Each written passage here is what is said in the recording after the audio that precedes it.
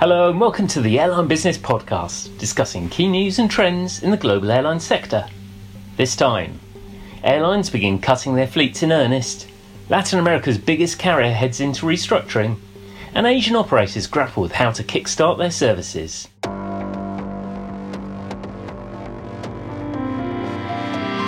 My name's Graham Dunn, and welcome to a special Round the Regions Airline Business Podcast, where I'm joined by Flight Global reporters to look at some of the biggest airline stories playing out across the globe. In Europe, while the focus for many remains around securing emergency bailouts or fresh investments to ride out the crisis, details are starting to emerge about how airlines are cutting back their fleets in line with the likely lower demand.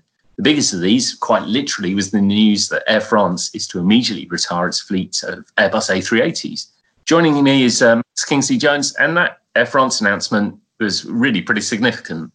Yeah, it was a bit of a shock in a way because they've taken a decision relatively early on, actually, in the kind of crisis created by coronavirus, to just basically abandon the A380 completely. Now, obviously, the 380 being the biggest airliner in service has been affected across all the fleets, and they've all pretty much gone into storage. But there's been no suggestion from other operators that they're going to abandon the aircraft altogether. They certainly are planning to come back with maybe a smaller fleet. But Air France has basically said we won't be returning the aeroplane to service. So the 9 aeroplanes it was operating just before it grounded the fleet, along with a lot of other aircraft, have flown their last services for Air France. Whether they resurface somewhere else, we'll wait and see. European carriers they've probably said more than most airlines about the aircraft that they are looking to retire or take out. And I guess, that's with them not foreseeing travel returning to 2019 levels for 2, 3, maybe 4 years, we are going to be seeing smaller fleets among those European operators. Yes, the airlines have been quite open. Certainly the Lufthansa Group and Virgin Atlantic, Air France-KLM have all been quite open about what they're doing with their fleets. IAG has intimated that it's going to do some fundamental things when the fleets are restored, when the recovery begins, but they're still working on the plan, they say, so we'll see what happens there. But we think the 747 will probably be British Airways will be a victim, certainly in some shape or form. But at Lufthansa, we've heard quite a lot of information about the changes to their single-aisle fleet. The A380 will be affected, but they are going to bring some of the aircraft back, and Virgin Atlantic as well.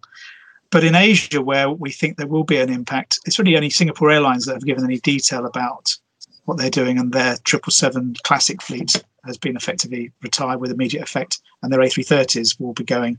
But the A380s, which are currently grounded, we're still not clear with how many of those will come back, if not all of them. And for airlines, what's the kind of choice they have in terms of managing that fleet? I guess that's a mix of maybe deferring new aircraft coming in and tiring sort of the older types. Would that be their main weapons? Yeah, I mean, it's an interesting situation because we have a very low fuel price at the moment. So if you look at it from purely from a bean counter perspective, you've got these written down aeroplanes. If they're not in need of heavy maintenance check, it may make sense to bring those aircraft back because they would be their lack of efficiency by today's standards wouldn't really hamper their costs as much as they would if in a high oil environment. The other driver here may be financing. If some of the carriers can't get financing to take delivery of new aircraft, they may be forced to look to return their older aircraft to service. However, the big question here is around the environment, the E word, and the world has changed a lot since the last crisis. So there will be pressure on the airlines to stick to their guns and continue with their fleet renewals, bringing in new aircraft, not putting back into service the old oil burners, which obviously don't do anything to help the reputation of the industry amongst the green movement. And they need to stick to their guns on that, I think. So there'll be pressure there, but it may well come down to financing that affects certainly the short to medium term strategy. Are there any sort of particular types of aircraft or age of aircraft that you think might be in the sights when it comes to cutting fleets? Well, certainly anything that's sort of over 9 or 10 years old will be affected. They're the ones that are in the line of fire.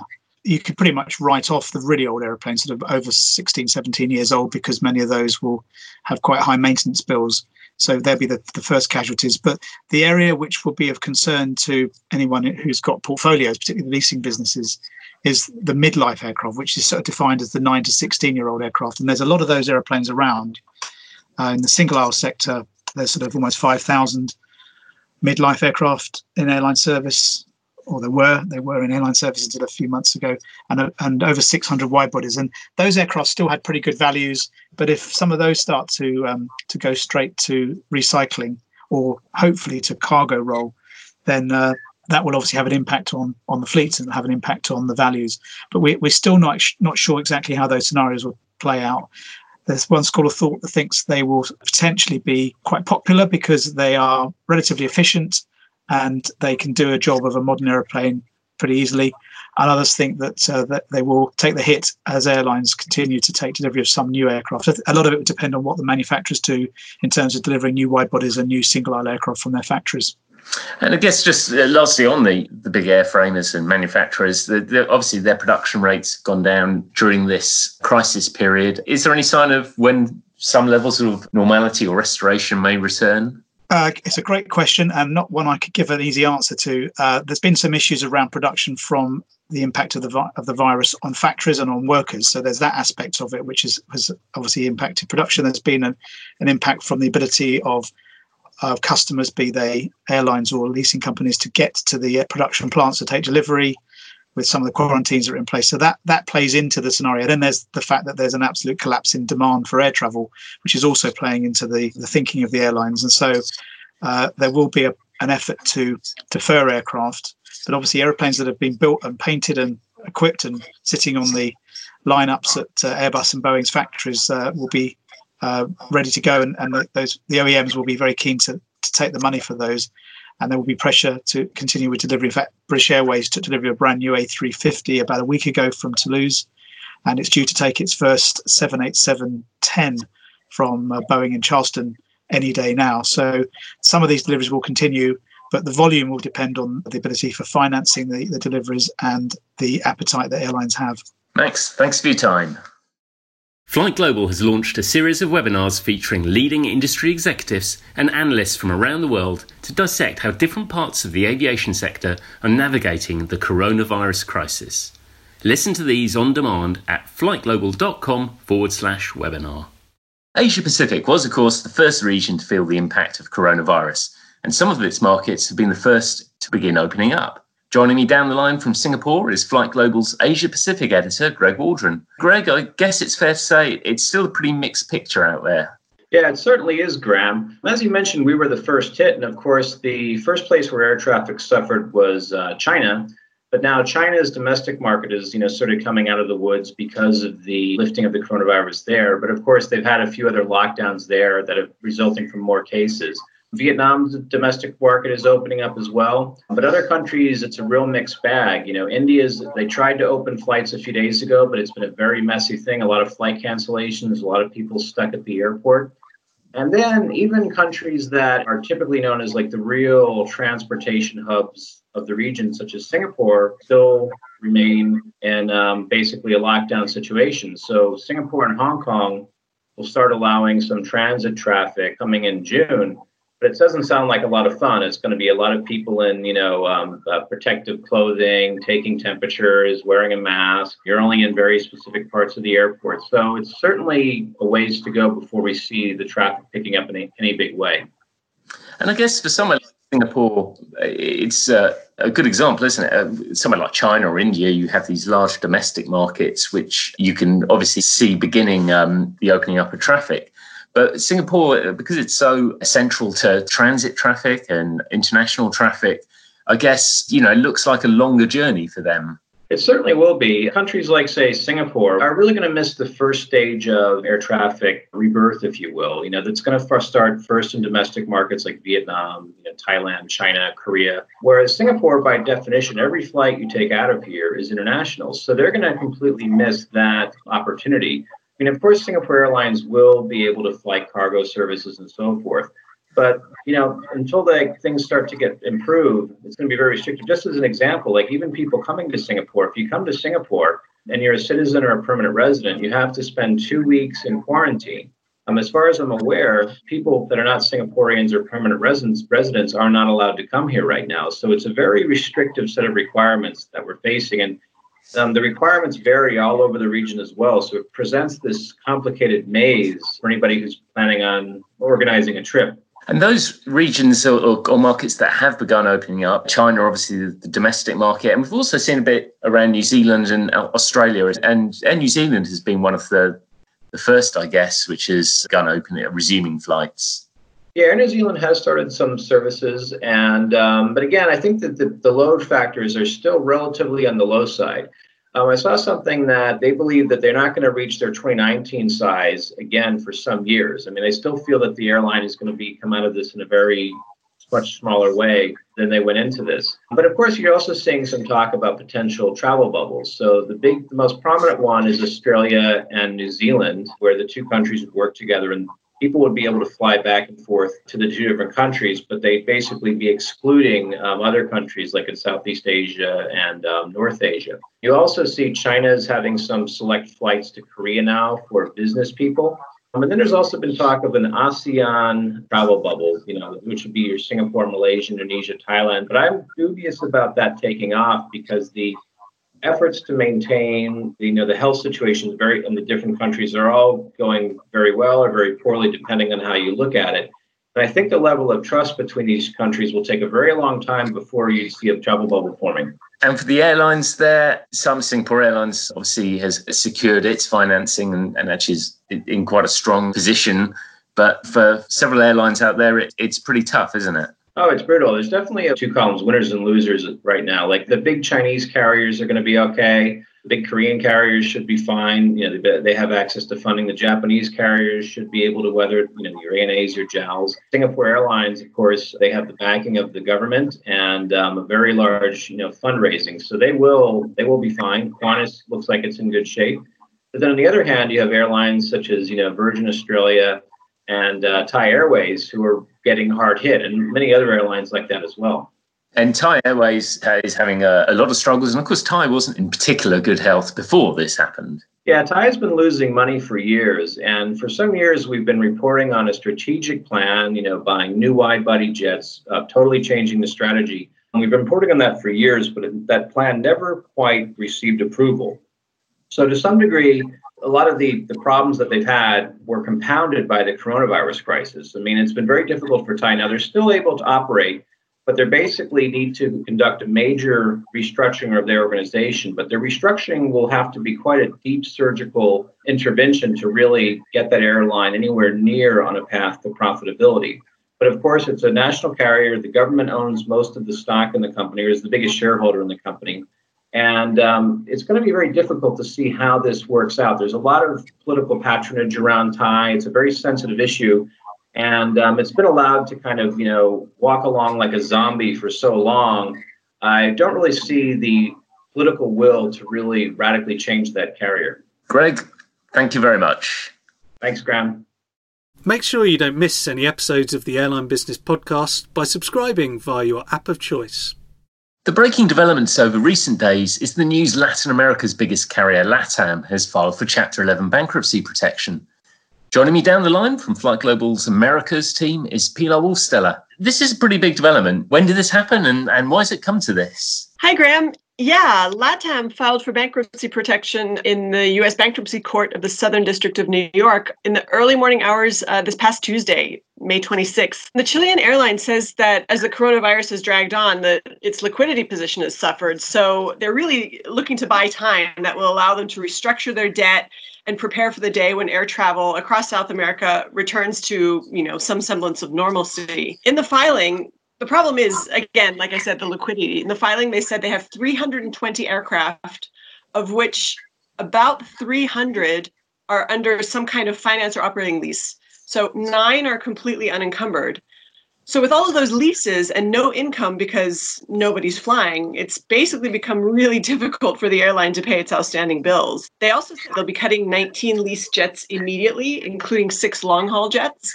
So it's a bunch of issues that, are all coming together right now, and they just want to, rid themselves of some of the unnecessary aircraft that they're going to be carrying around with them. So 10 of the jets that they're going to be cutting from the fleet are Chilean registered, and the other 9 are Brazilian. And the LATAM filing, of course, isn't the first in the region, and obviously Avianca was forced into similar action. What's the situation with Avianca now?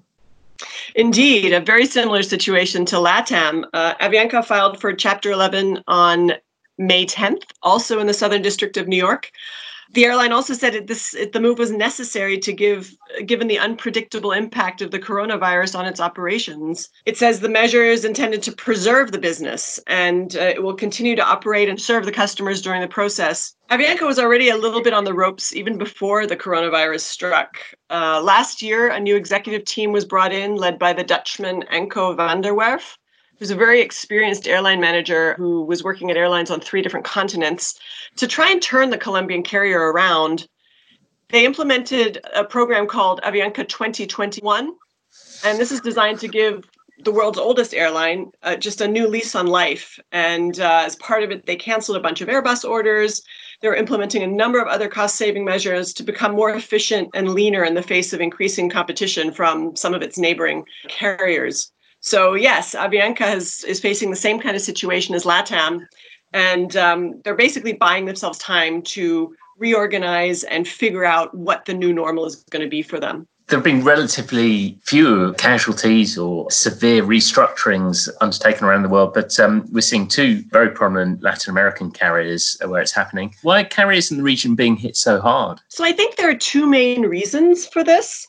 The first is that at the moment, there's still no government support, similar to in the United States, the introduction of the CARES Act, which was a government legislation that is supporting airlines and other businesses, aviation-related businesses, to try and manage at least partially through the crisis, support payrolls, and make sure none of the airport employees are furloughed or laid off, at least for a certain period of time. Canada has a similar scheme, payroll support program.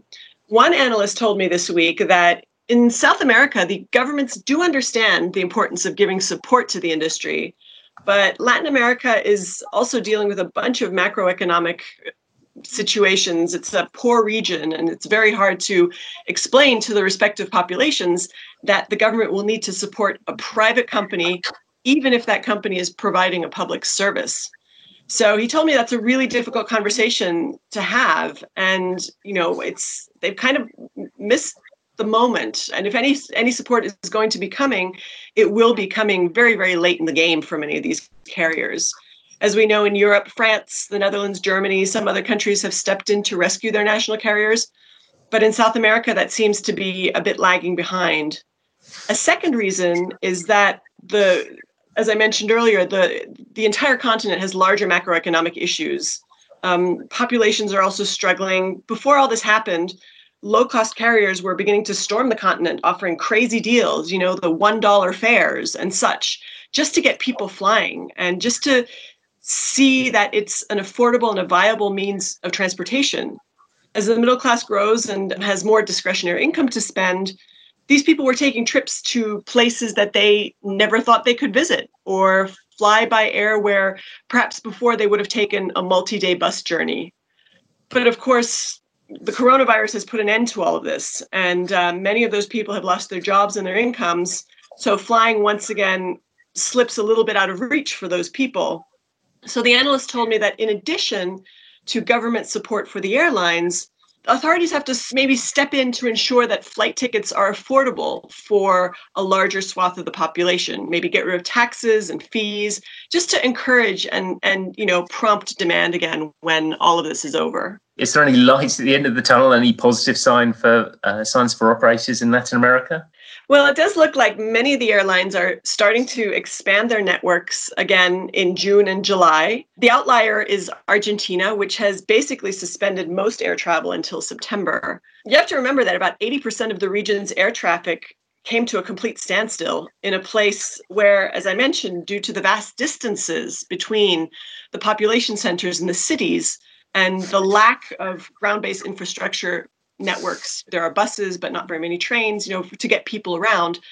The air travel sector has become an essential part of everyday life, and also for the economic well-being of the countries where, millions of people are employed in this sector.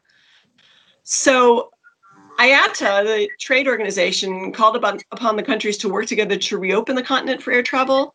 And they've also developed a plan to help them think through what it will be required to start up the functioning industry again.